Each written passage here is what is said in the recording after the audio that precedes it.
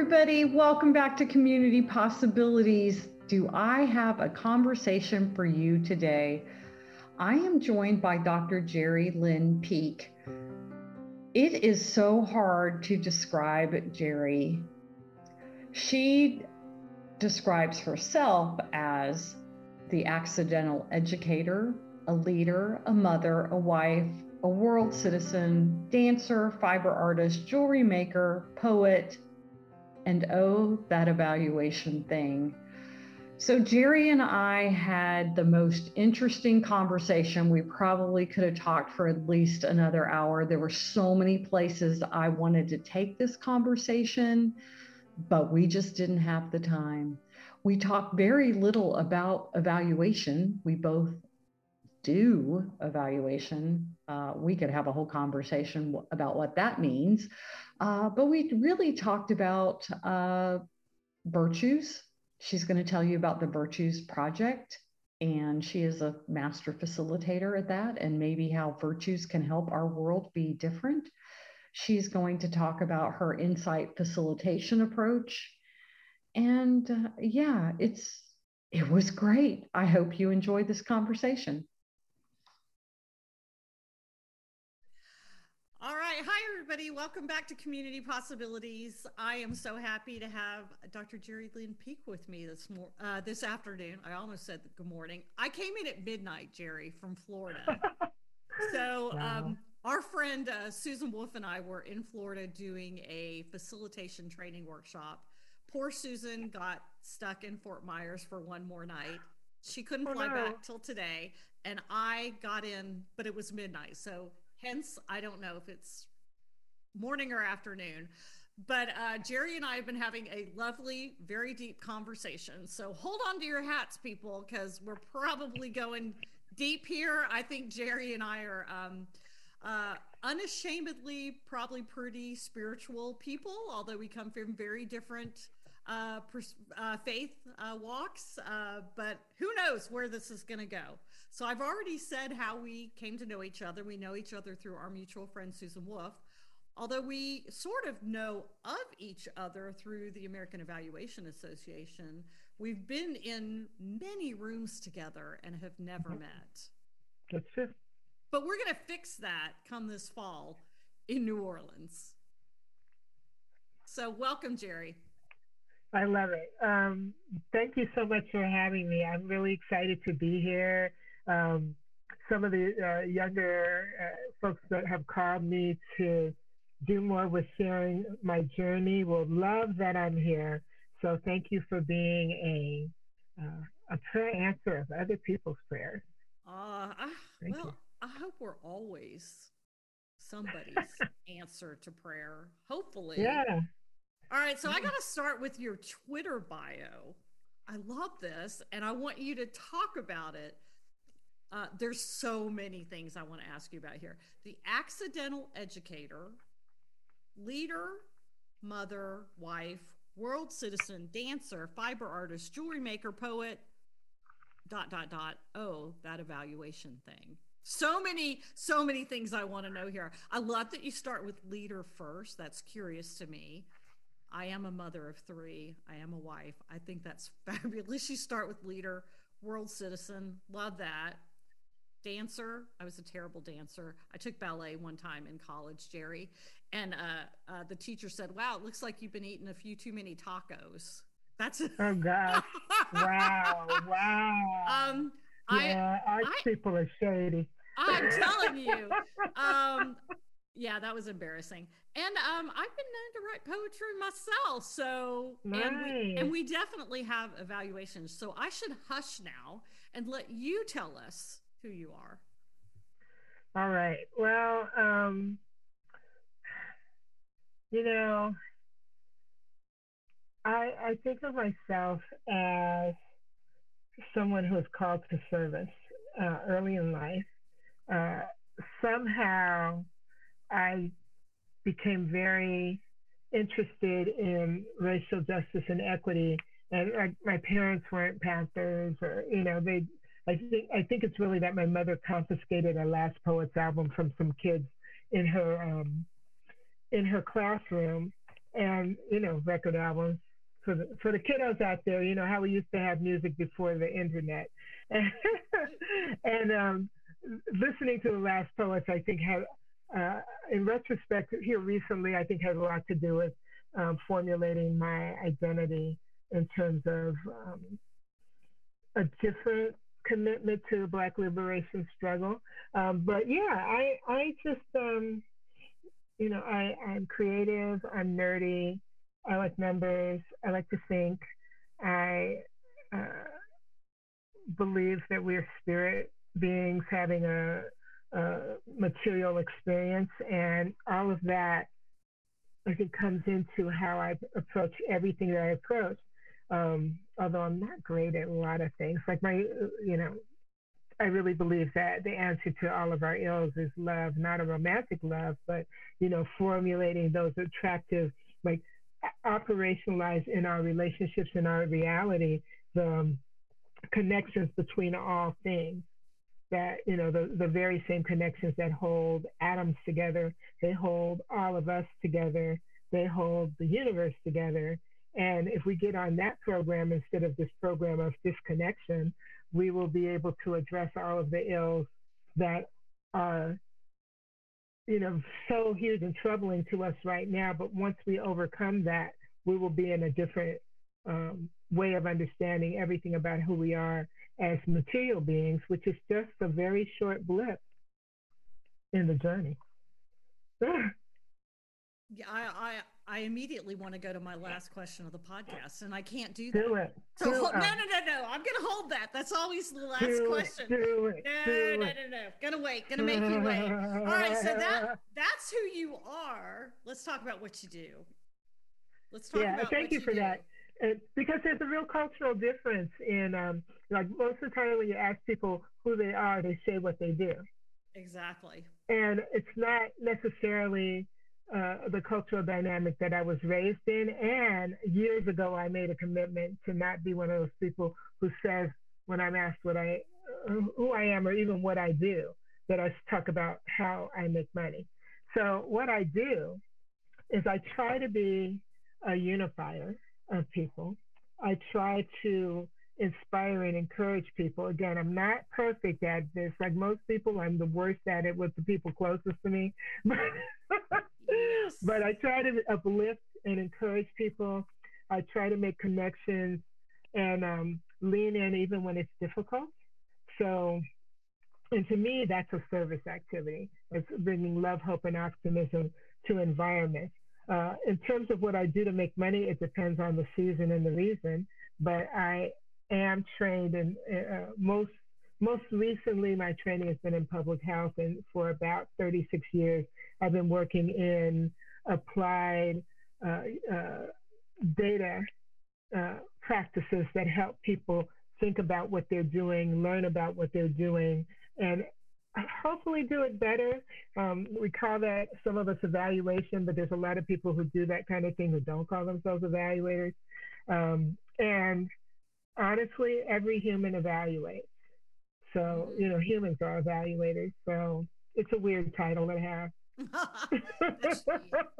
Yeah, when I teach evaluation, like, evaluation 101 kind of thing, I always say that we evaluate every single day. But I got to tell you, I love your title, and I wish mine is so boring. President of Community Evaluation Association. So this is the artist in you, Chief Insight Facilitator. I love that. Talk about that and Two Gems Consulting and what you do. I can, but you know what? I never asked the question about the accidental educator. Yeah, you didn't. So, all right. So I'm going to do titles, how I come up with titles. So the accidental educator is a reference directly to Baltimore Youth Initiative High School, drop a tear, wipe your eye, say a prayer for creating something amazing that you can't sustain. When my children were freshmen in high school at a Waldorf school in Baltimore, the board voted to close the high school program because it was just like, how do we manage the funds and keep the school thriving? And so the board members, I was one of them, agreed to go ahead and close the high school program. But I'm like, well, now where are my kids going to go to school? I love Waldorf education. That's a different whole podcast. And because it has to have its issues and challenges. Is that a way, again, can I stop you? Is that a way of teaching? What is that? So Waldorf education was established by a gentleman named Rudolf Steiner, who was a very eclectic individual who had a lot of innovative ideas. And he was asked, this was, I think, I have to look at the years, but this was early in the 20th century. He was asked to create, based on many of his ideas had stuff to do with like biodynamic farming, homeopathy, different styles of architecture, like not having straight square rooms, being more creative, color theory, all kind of different stuff that either he did or inspired other people to do. And because of these theories, and he was a spiritualist at the time, when people were, speaking to, across the plains and all that stuff. And he was asked to put together an education program for people who were working in a cigarette factory, I believe in Stuttgart. And it was, or no, maybe it was in Waldorf. Anyway, Waldorf was either the name of the factory or the city where the factory was, and that's why it was called the Waldorf School. Okay. So Waldorf schools to this day are known as Waldorf schools because of the first one that was started, and ironically, it was put into place for people who could not afford to have their children educated. And that exists today is private education in most places because of the way we've gone forth with public education. It educates the head, heart, and hands. While it is wildly Eurocentric, and that's my biggest critique about Waldorf education, it really looks at the whole being, their role in society. They talk a lot about independence, which is, I think, again, a very Eurocentric thing to do, but it's really operates as collective, like children learning how to interact collectively, to how to develop their own capacity to learn and grow and teach themselves in certain ways. And it's not free education. It is definitely teacher guided, but it's guided in a way that's very different, such as kids are writing their own main lesson books by things like stories the teachers are telling. So they're learning to write the stories that they're learning and learning to interrogate reality together. It's pretty fabulous, except for like mighty whiteness of it. Yeah. And I'm a very huge fan. Anyway, so they closed the school.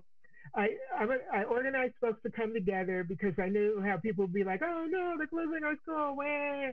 And people talked about what they wanted to do. What if we open the school? But in the end, most of the parents who were primarily white, they wanted the kids to, they wanted the Waldorf School of Baltimore to reopen the high school, which was not going to happen. A few people decided that they would work to start a new school, but at that point, respectability politics came in. People were like, oh, we can't have our own school. I mean, it won't be accredited. No school can be accredited when you first open it because you have to have a track record. It's like nonsensical. Again, we all evaluate, but not all the time. Like that wasn't like, it was nonsensical. So people went to all other places and took all of their resources. We could have really had a fabulous thing going, but we had to pull this together with spitting bubble gum. And somewhere along the way, I missed the meeting and they said, oh, Jerry's self-employed. She can just like run the school because she works from home. So she could run the school until we, make enough money to hire someone to run the school, and that never happened. So I ran that school for 4 years. I did everything from janitor to administrative head, and that was a big accident. Like I stumbled into that. I actually fell into it backwards because you could have knocked me over with a piece of thread when I got back in there. Like, yeah, so we thought you could be the principal.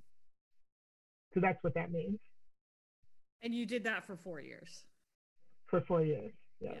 So that's the while running my firm.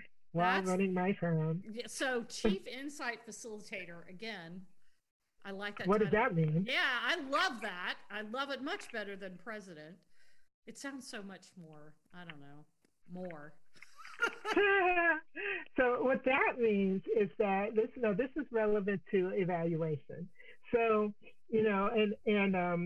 as I was reflecting on your questions, and as I just said, really, I think everything that I do is connected to a spiritual orientation that links the principles that are relevant to human progress to the actions that we take. And lots of people believe those things are separate. They believe those things are separate, not because we always have believed them to be separate, but because the dominant order has separated them, some through philosophies and ideologies that discount, like a big white daddy in the sky who does things to people, which I don't believe in either, or other kinds of, discounting the magic of religious belief. And that's been very popular, but I've come to realize that part of it is just about eliminating competition. I could be wrong because I didn't study history and stuff, but a part of that is, in my mind, is eliminating competition. If you say we're going to separate church and state, that means the church doesn't get to do certain things, so state, it's just eliminating competition in my mind. That being said, so this whole idea that people, when we come together and consult, when we sit in circle and bring ideas to the table, we can create knowledge that we didn't know before. Like none of us knew about it, but as we consult, as we listen to one another, and as we honor one another for our wisdom, we can bring into being what we didn't know before. So I developed an approach to doing evaluation that precedes what we call culturally responsive and equitable evaluation, that said, hey, you know what? People already know what's up. They, when I'm working with people and they want to ask questions, can you prove that we did so and so? They are in there doing that work. They see it every day. The way the brain works, it has captured the truth of what's going on. They just don't know how to recode and bring it back because of how we're educated, because of how we operate and work in things, because of the wild nonsense that is put forward about how we prove something is worthwhile and good, and because of the people who hold power and dominance over the things people are doing to improve community want to know things that may or may not be helpful to them. But I believe that if you're working in a thing and you're there every day, you have the key to knowing what you want to know. You just don't know how to get to it. So they have those insights. We're just helping them mine it and bring it out. So that's what our facilitation role comes, whether it's a survey or a discussion group or whatever, we're just helping people get at the truth that they already know. And there's a wonderful researcher that I met named Manalani Alui Meyer, who's an indigenous Hawaiian epistemologist, which is the study of knowing stuff. And she says, when we conduct research, we're just remembering what we already knew. She does that by spelling new, K-N-E-W, because we knew it. And then she puts the K in a parenthesis. So we knew it, and now we're learning it anew. So we knew anew. That is a Sankofa moment, reaching in the past to move forward. So we're just, insight facilitation is, to me, the practice of helping people reach into their past, the recent past, the stuff they've been doing, so that they can move forward based on the knowledge they're bringing to the table. It's not dependent on external expertise, but it's helpful if I know about what they're doing so I don't stumble around blindly and I can see better what it is that they see they don't know that they've seen. So that's where I developed a process called strategic or evaluative insight facilitation, because there's also a counseling method called insight facilitation. So I just wanted it to not be confused. And it's like nobody knows about it. It's not like I'm marketing this to the world. I mean, it's out there for people, but I don't have time to be marketing to the world. So insight facilitation, anybody who works with me is an insight facilitator, because they will be helping people mine their wisdom and serve it back to themselves with that mirror, so that they can see who they are as they're doing what they're doing and see what they're doing. And we help by looking at ourselves so that we know what our biases and things are as we help them do what they're doing. And then we also take everything we know and learn and shine a light down the road to help them see where they might be going to. Because sometimes the road is bumpy, and sometimes it's clear. It's nice to know. Well, you just gave me lots of goosebumps there. I talk about things like that. I say things like, you are the expert in your community. I'm just here to, kind of, I have a certain expertise, but I sure like the way you say it a lot better.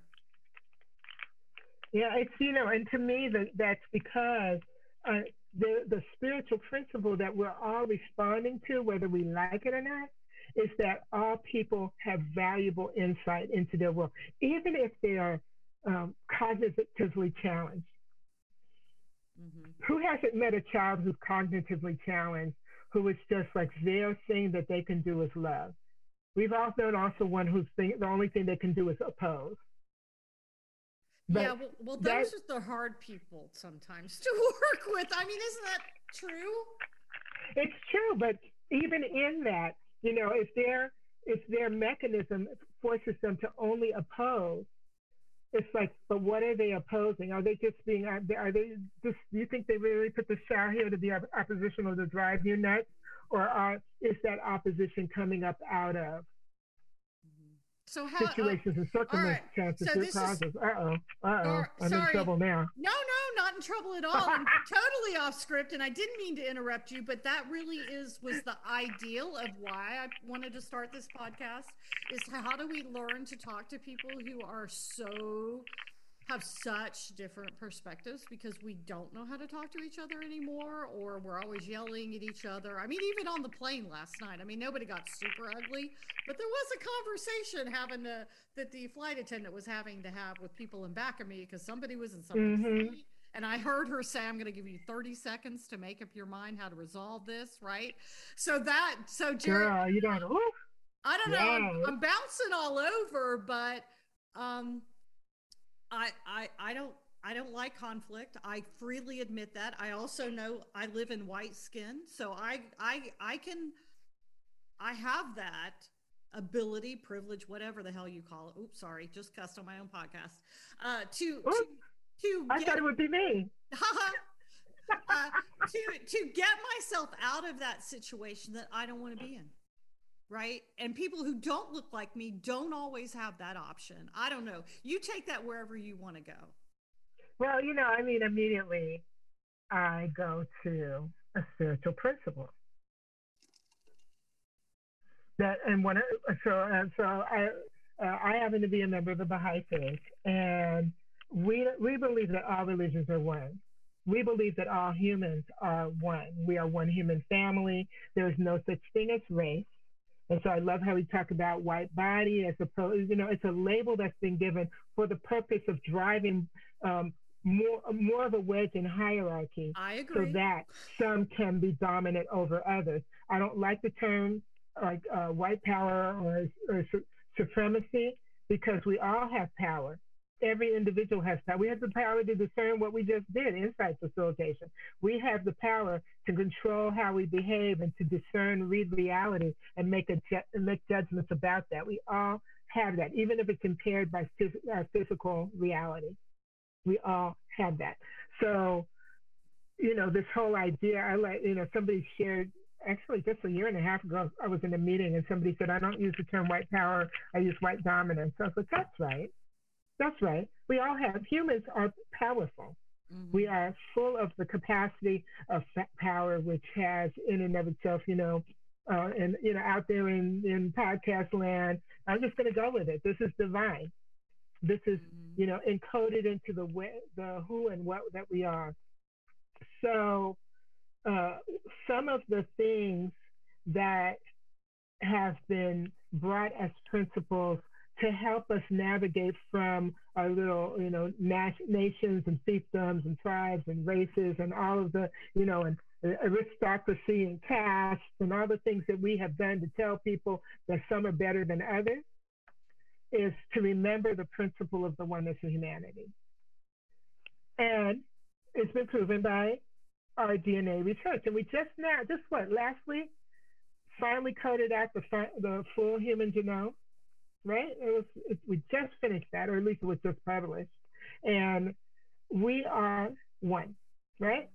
So the idea that one is above another is just something that has been put forward to ensure that one can be burdened and the other one can advance, right?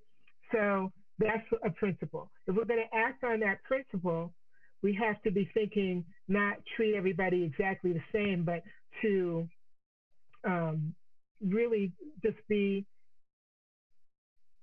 responding to everyone as if they have value, right?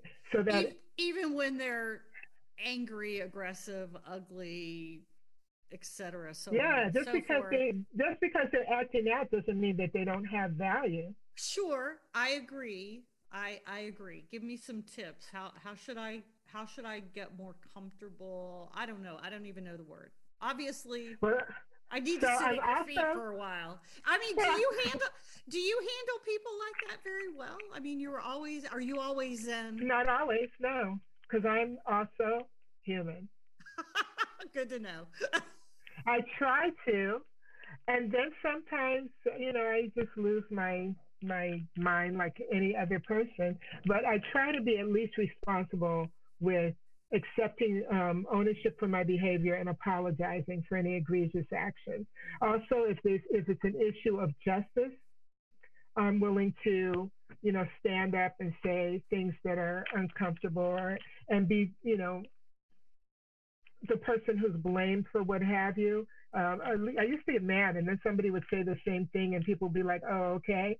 Like if it's about me, then that's something to get mad about. If it's about change or transformation, is better than change. Then I should be glad that there was someone there that they could hear it, so we could, utilize it. So it takes, here's one, humility. So I was going to say, I'm also a Virtues Project Master Facilitator. I was going to ask you to talk to you about the Virtues Project. I don't know if you want to go there. I still want you to tell me. They go together. Okay, so they go together. So let's start with the premise that every individual has in them the potential for all the highest qualities that elevate humanity. Kindness, love, caring, but also accountability, fidelity, integrity, like every high quality, straightforwardness, forthrightness, truthfulness, honesty. You might say, well, aren't those things all sort of the same? If you're straightforward and forthright, aren't you being truthful? Only if you know the truth. Otherwise, you might be straightforward about something that's completely wrong. Mm-hmm. But if you're straightforward about it, at least we know what you're thinking. If you're back here, holding back and scheming, and you have things in the background, we can't move forward because we don't know what the truth is. If you don't believe it, look around in 2022, how people are interacting with one another. Do we have, so of all the virtues, do we have some we gravitate to or more gifted in? Some people would say that I do have the gift of forthrightness. Oh, but just because of the way, now see, and I know this is an audio podcast, just because of the way your eyes went, forthrightness without maybe moderation? Yeah, or maybe because I'm a woman and we get that message all the time that we're don't be bossy. Yeah, women are bossy. Men are assertive, women are bossy. Oh, I lost you, Jerry. Marvin. There you go.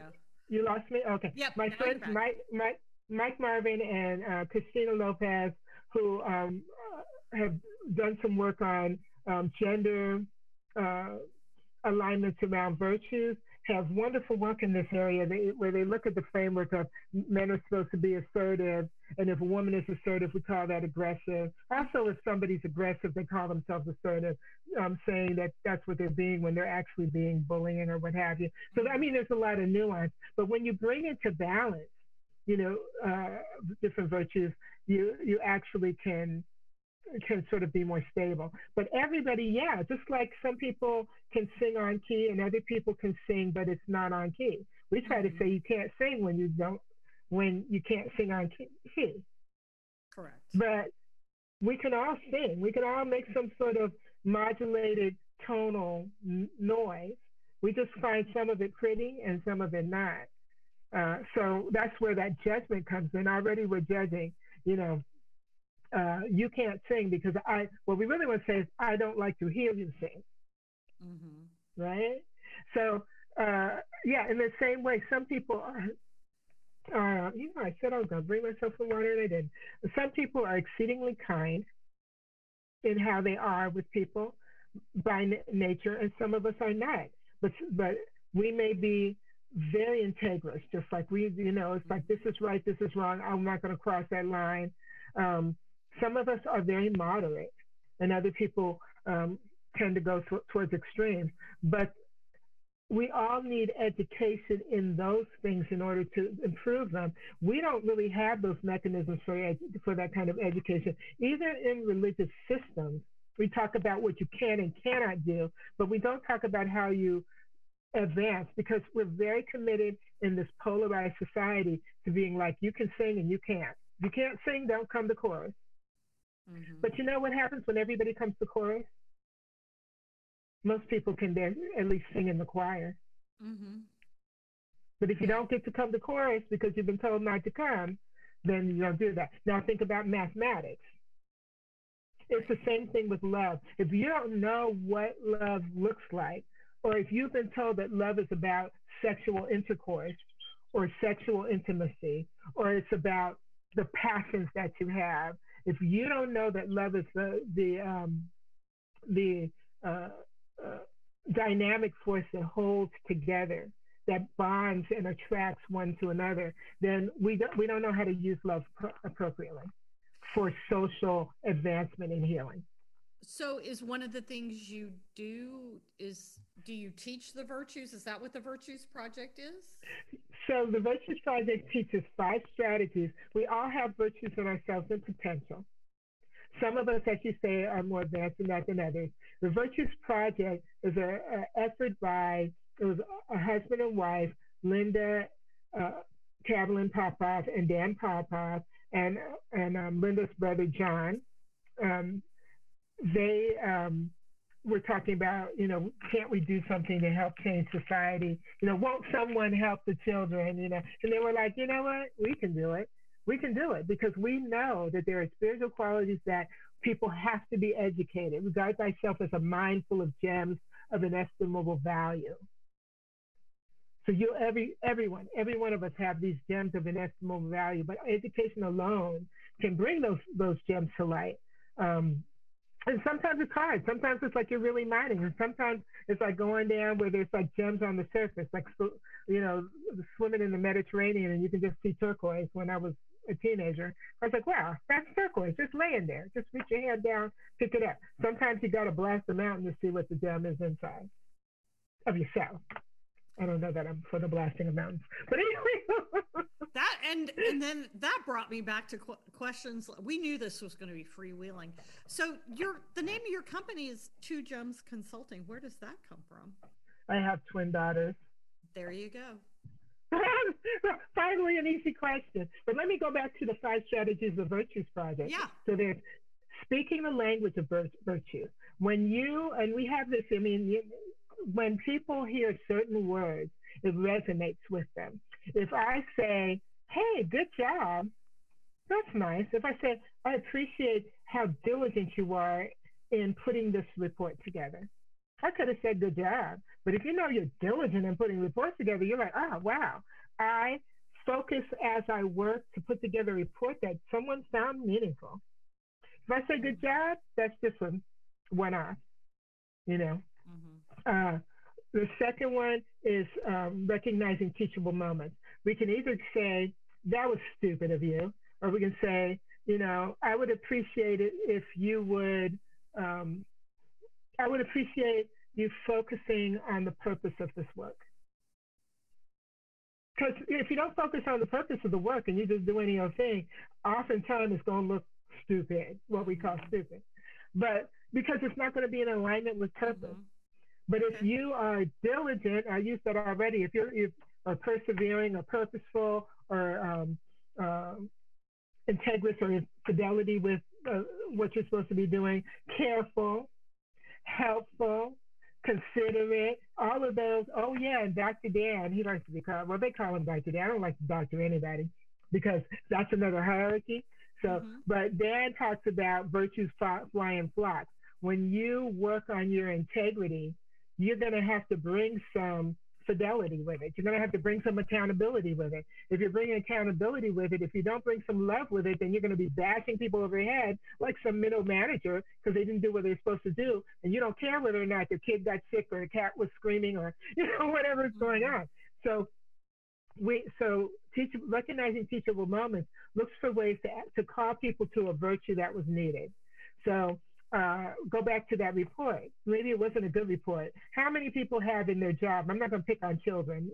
A lot of Virtues projects focus on children, but I work primarily with adults. How many people have been bullied at your job around somebody saying, this was the worst email I've ever seen written. I can't believe there were 3 typos in it. This is the worst report I've ever seen. I can't believe. And you think about that particular person, and when have they ever said to you, I really love the way you put together so-and-so. And if they did say that, they don't give you the reason why. Why did they like it? So when you can say to people, speaking the language of virtues, I found your report insightful and helpful in showing us a set of steps that we can use to move forward. Maybe it didn't say that. I did not find your report as useful as it could have been because it didn't fulfill the purpose that we had requested to give us a set of steps. And I wasn't sure how to apply it, as opposed to this is worthless because I'm not sure what to do right now. Mm-hmm. We're much more used to responding to people that way. What happens when somebody responds to you, this is worthless, and I'm not sure what to do with it right now? What happens in your brain? You shut down. Yes. And so shaming and blaming put us in defense mode. Mm-hmm. Now, look at the society we have. People are criticized all the time, the who that they are, the way that they look, the nap of their hair, their height, their weight, their whether or not they're beautiful. Yes. And so we're all walking around in a state of hypersensitivity. And then we put those hard shells, like the candy I keep looking at that I don't want to eat, but I'm not going to. We put hard shells around ourselves so we can't get to the truth of who we are. And we're always fitting to fight. We're always ready for the fight. Imagine, as a Black woman, I always have a chip on my shoulder. It's like the joke about the Hulk, where people say, I was in a series of meetings where I was giving talks, and several different meetings and just hanging out with a friend or something, and white folks telling me, you should be angry. I think even Susan that week may have said, Black people, I don't know why you're not more angry. And it's right, but we're like the Hulk. We're always angry. How could you not be? But we also have a mechanism. We had to develop mechanisms for finding joy in the worst of circumstances. Mm-hmm. They may be why we put up with so much nonsense. And I'm thinking about, I don't want to get all the way into that because then people say, oh, don't put me. But but that's just 2. That's just 2 of the 3 strategies. Yeah. Let me go real quickly through those. Setting clear boundaries with conditions and consequences. That is huge for everything you're doing. Honoring the spirit. If somebody strives to do something and they fail at it, can we honor the spirit before we beat them up and tell them what a piece of trash they are about it? No, apparently we can't. And the last one is the art of spiritual companioning, which we take the spiritual off and just talk about the art of companioning. But it's it's applying a way of listening that a lot of counselors use, where you're carrying on this conversation with people, but you're really not talking. They're talking. They're unpacking their reality. It's not used as a therapy because we're not therapists. I mean, some Virtues Project people are, but I'm not, because I'm not trained as a therapist. But in that process, you encourage people to unpack their experiences. You do some mirroring, you do some what and how questioning. You try to get to the heart of the matter. And when they do get to the heart of the matter, most of the time people can see their own need. So it's without fixing, without judging, without telling, just to allow people to uncover their own reality. And, sometimes people how did you get into that school? Why they want to know what you did. So you can tell them. It's not like you never tell anybody anything.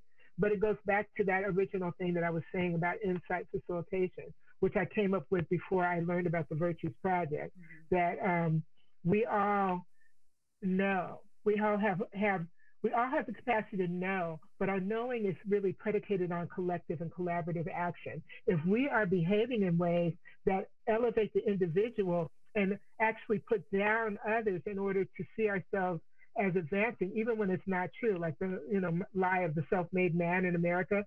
I built a factory and we made widgets and we delivered them to so and so, and I did it on my own. I was like, really? Like the road you drove the truck down to put them in was already there. It just rolled out as you were rolling down the road. Nobody built it. Oh, and about that truck. Nobody built that truck so you could carry your supplies. Oh, and about your supplies. Nobody helped you. You made every one of those widgets. Well, about those widgets, nobody smelted the darn steel you needed to make the darn widget. Well, about the smelting of the steel, nobody made the machine you bought that you used to. Like the whole lie of independence is part of the dominant culture, colonial lie that you don't need nothing or nobody when we actually need one another. And I say that as a dedicated introvert who would probably like to be a hermit on the hill and have nothing to do with anyone. But to believe that we don't need one another, that's a lie. In the Virtues Project, we would say that, what would allow you to investigate the truth of our interdependence? Because if I say it's a lie, now I'm shaming. See, there's so much to learn. Every day, every night when I go to bed, I think, our friend Susan and I were having this conversation yesterday we were talking about judgment, right? And how hard that is, that even when you try not to, we all have those moments. We all fall down. I don't know if the concept of sin is part of the Baha'i faith. I don't know a whole lot about it other than, what I've read or what I've heard from you or Susan. So I don't know if that's a concept of yours, but I know I go to bed thinking, wow, I really failed at this, and this. I need to do better at, having more patience and not being not judging and not gossiping and not all those things. 'Cause I want to be the other things. Yeah, and there's one of those principles. I mean, yeah, it's a yes and no thing. If you talk about original sin, we don't believe in that. If you talk about screwing up and having to do better, we don't have to believe in something we know to be true, because we're all screwing up and having to do better all the time. So practically speaking, is the Virtues Project something that you teach like in a course or a workshop, or how is that part of your business model? Well, I do sometimes, not as much as people want me to. I'm looking at another friend of ours, probably Mindalyn Anderson. It's like, when will you train my staff? She has new staff. Mindalyn's a Virtues facilitator, so is our friend Rita we were talking about earlier. But the Virtues Project is something that you can pick up a book and say, wow, this makes sense to me, and just start doing. Because it's something we all have inside of ourselves. Then, if you want to really work on those things, there's people who are who've been practicing this, who can do training. And like if you've read a book about the virtues and you want to integrate that into stuff that you're doing, you can. If you want to become someone who's certified takes a course that certifies them in understanding the 5 strategies, Virtues facilitators train those courses. And that course will allow you to then become a facilitator. Virtues Master facilitators train those courses. And so it's like, it's not closed to anyone. How can you close off something that is our birthright as humans? Like, only I can teach virtues. Oh, no. I wasn't saying no, only you can teach it. I was saying, right. Is that part of your... Yeah, no, my meaning was that how would one say, I can't teach you, I'm the only one who can teach virtues, I meaning anybody. Right. But we can all say, hey, these 5 strategies that were innovated in this particular process that's called the Virtues Project, we can teach you about how to utilize those to help enhance your acquisition of virtues, because in fact, our society works to do both things. Mm-hmm. It's not fair to say that we don't teach virtues, we do, but we also teach to ignore virtues. Yeah. Are there some resources that you could send me that maybe I could put in the show notes for those folks who are curious about this? Sure. Awesome. Yeah, the Virtues Project website, and I'd be more than happy to. Which you can find a lot of free information there, and access to the shop that has some books and virtues cards, which are delicious. and all those good things. I'll I send love it that on. word. I'm a big chef, so I love that word, delicious. All right, Delicious. so speaking of digging around in your website, this Uh-oh. this quote that you have on your website: once you ask questions, you cannot avoid the answers. It's a proverb from Cameroon. So, what questions are we afraid to ask and hear the answer? And the we, I guess I mean the collective we there. I think the biggest question that we refuse to ask in the dominant global capitalistic culture, and I use capitalistic not as a, you know, like as far as I am concerned, and how I've been educated, all systems of governance have equally helped us get into a bad place. But the demand for goods and things, this global culture doesn't ask the question,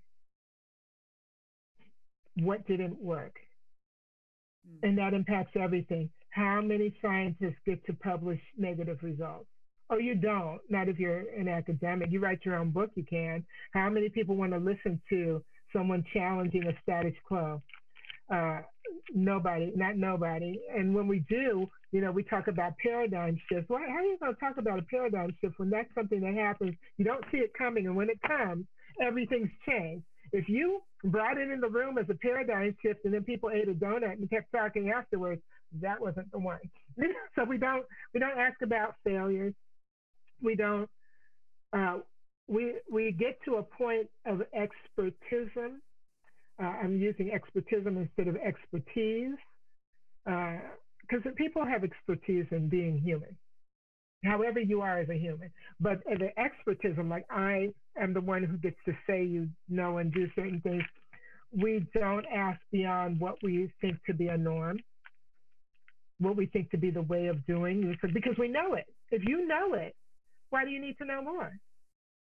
Right? If I know this is how it works, but what if it doesn't work that way? Quantum physics, quantum reality is showing us that there are many things that don't work the way we thought they worked. And then, like a couple of months ago, I read an article where they found a muscle in between the jaw muscles that actually is the thing that makes the jaw slide down and forward. But it's very small. It's in between two muscles, and people had never dissected it so they could see the thing. All these years we've been dissecting, talking about how jaw works. There's another muscle in there we didn't see. Mm-hmm. What else are we not seeing? That's a question we could ask. Mm-hmm. What else are we not seeing? If we look to spiritual principles, again, I remember when I was baptized late, so it's like not long before I became a Baha'i, when I was 15, and then I became a Baha'i at 17. But I was given a Bible by my godmother that had it was like the Atomic Bible, and in there it talks about how the Bible has a quotation that says that everything is made up of particles that are smaller than the eye can see, and that was witchcraft in the first century. That was crazy talk. Even later than that. Now, we all know everything. Not only is it made up of particles smaller than the eye can see, get used to them finding smaller and smaller smaller particles. Because they keep doing it. It's so funny because that was one of the questions that I had is for the people like you and me who work in communities, how can we help communities ask their own questions? And that seems like a very deep question that we should ask of our community members. What are we not seeing? Who are we not seeing? Well, the other thing we should be asking, and I think of shout out to Shauna Murray Brown at shaunamurraybrown.com, who is actually, although I'm not an academic, I'm honored to serve on her doctoral committee, which is a lot of just like cheerleading her. She did an independent study. I was so thankful that I was able to take the time to go when she presented her findings. And she, in this presentation, which is called Uprooting Epistemicide. You can buy it on her website, but Uprooting Epistemicide. And which epistemicide means, as it sounds like, we talked about epistemology earlier, is the study of knowing. Epistemicide It's the killing of ways of knowing. So the dominant culture kills ways of knowing by saying these people are worthless or they're backwards or they're whatever it is. Everything that they knew is now trash. We're bringing the knowledge. This is the knowledge that's valuable. Well, we can't figure out paths forward because we thrown so much knowledge away. We have wisdom, elder wisdom, ancient wisdom, recent wisdom that people could come up with, but if they've been throwing it away and they've been supplanting it with something they're told to know, as opposed to what they have observed to work and not work. Oh yeah, throw away everything that didn't work.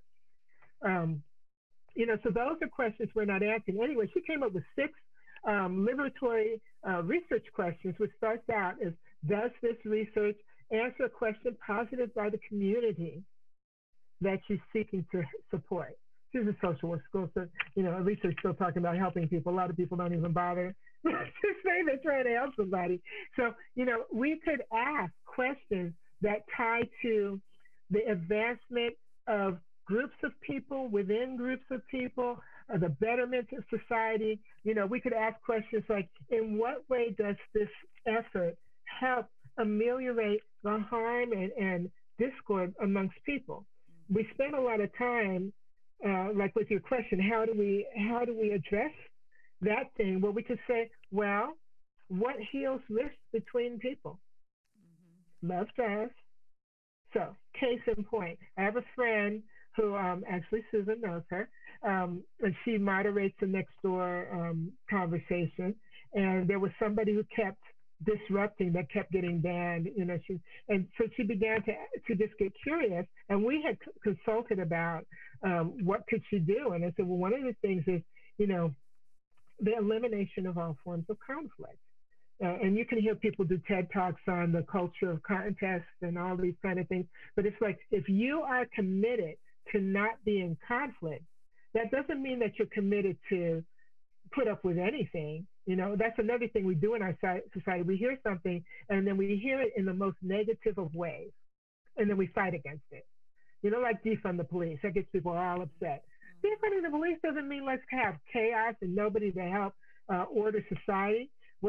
And somebody, I think it was Susan, said, well, if people had said it in terms of, let's allocate the funds so that these things go to people who are good with this thing and these things go to people who are good with this thing, people would listen to it. That's true. But see, it then piss people off. You expect them to be ever so kind about how they say it when they've been preyed upon, murdered, hunted. Now, people get angry. So one of the principles, this is a Baha'i principle, that white folks should be ever so patient with the people that they have marginalized and burdened, even if you yourself didn't raise your hand to ever do it. Somebody has to be peaceful while somebody's going off. The person who's burdened and traumatized gets to go off. And when you show love, you begin to ameliorate difference. When you ameliorate difference, you can build relationship. When you have relationship, you'll put up with all kinds of things you wouldn't put up with before. We begin to see one another. And people have been doing this, in my experience, since they had the pro-abortion, they call, which are people who just want women to have reproductive rights and health, and the anti-abortion, which are people who both have either a religious or a philosophical or ideological belief that you shouldn't stop pregnancies when they start, but it also has to do with, on both sides. I'm going to get in trouble for that, even though reproductive health is one of my areas, where people are fulminating certain levels of misinformation or at least putting forward only certain kinds of information because of their commitment to get what they want. So the fight continues, but there have been many times where people have come together across the divide to talk about the things they do agree with, and they become friends. And when we're friends, we can expand our understanding. But our current society wishes that if I believe a thing, all you all have to believe a thing. If the truth is a big circle, and I have a small circle of belief, and you're in a different circle of belief, our demand in the society that you either join with me or we're in opposition. Like if you're not in my circle, you're wrong. We're both maybe believing the truth. And if we expand between one another, all that ground between us becomes also things we know to be true. And we find out how those two opposing ideas can actually sit in resonance with one another. That is the work of building a world of peace. People can't see me, but I'm like, yes. Amen. Amen. I say yes. And that kind of leads me to our last question, and I think that would have been a beautiful answer, but I'll let you answer in however the Spirit moves you. When you look to the future, what community possibilities do you see? Abdul Baha, the son of Baha'u'llah, said the oneness of humanity is confirmed. He said, what is confirmed is the oneness of humanity.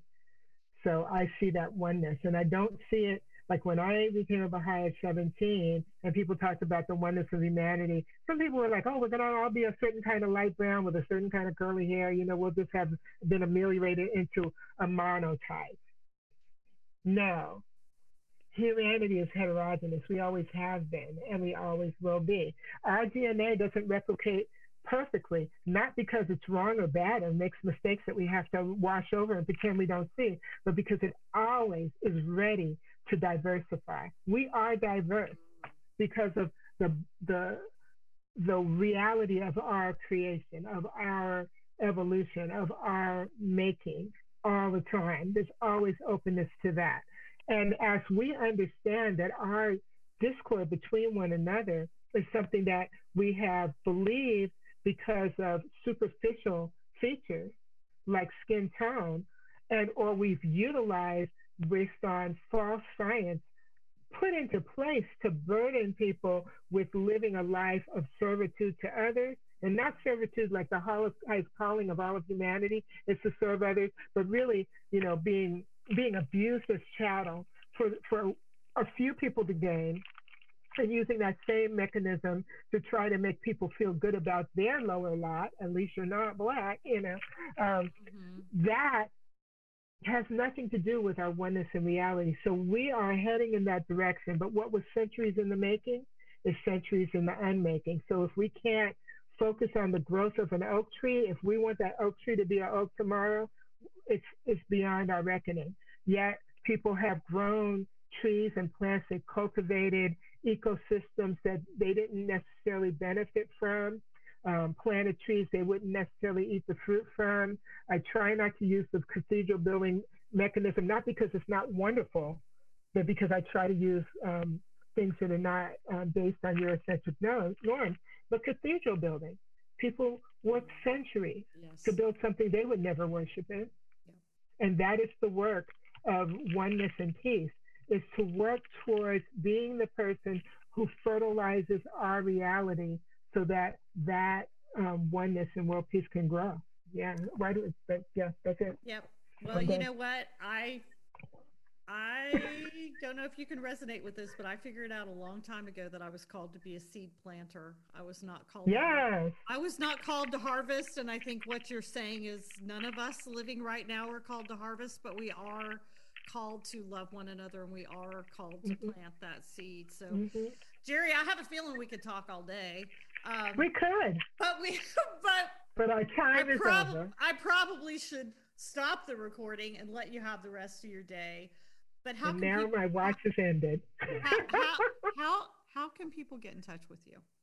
You're welcome to contact me at Gary@twogemsconsulting.com, which is my email. I am woefully terrible. I do have an Instagram. I have a Twitter at 2GemsJerry. I have, I think my Instagram is at 2GemsConsulting.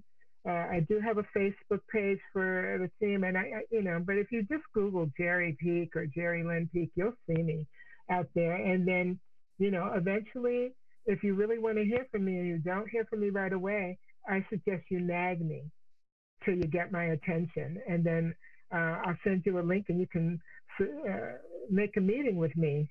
Maybe not the next day, please, and we can have a conversation. And I'm also trying to put together some conversation spaces so that we can talk about these things together as folks, just have these conversations. And recently I decided that I wanted to focus on Black unity, so that, if we, the more recent descendants of all our ancestors from that Rift Valley, can't be peaceful together, how are we going to model that for a world that is so violent and harmful. The elders have to lead some kind of way. So Yeah. Black love. And there's a Black Love Day. I handy candy and people put together. It's very much looking to connect with those things. So that's it. Well, Jerry, I'm out there. thank you for saying yes. Thank you for inviting me. This was fun. And I am looking forward to seeing you at AEA this fall. Yeah, I think I'm going to try to not overdo it so that I can actually hang out with people for once. It's been a long time. Yeah, it has been a long time, and I think we're all so ready to come together and be together. So I'm really looking forward to it, and thank you so much for joining me today. You're welcome. Thank you for having me. Hi, everybody. Thanks so much for joining me on today's episode of Community Possibilities. I hope you were inspired by what you heard.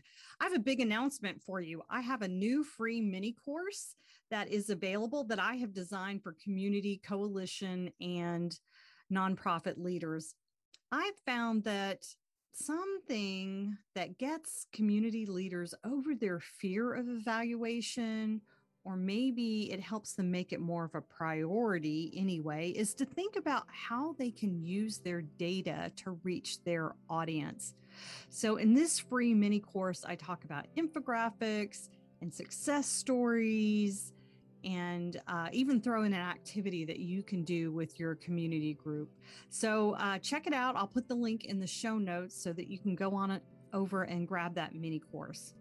And before I let you go, just want to remind you that it's so helpful if you would like and share, and maybe even take that extra second to write a review about the podcast. Thanks so much. We'll see you next time.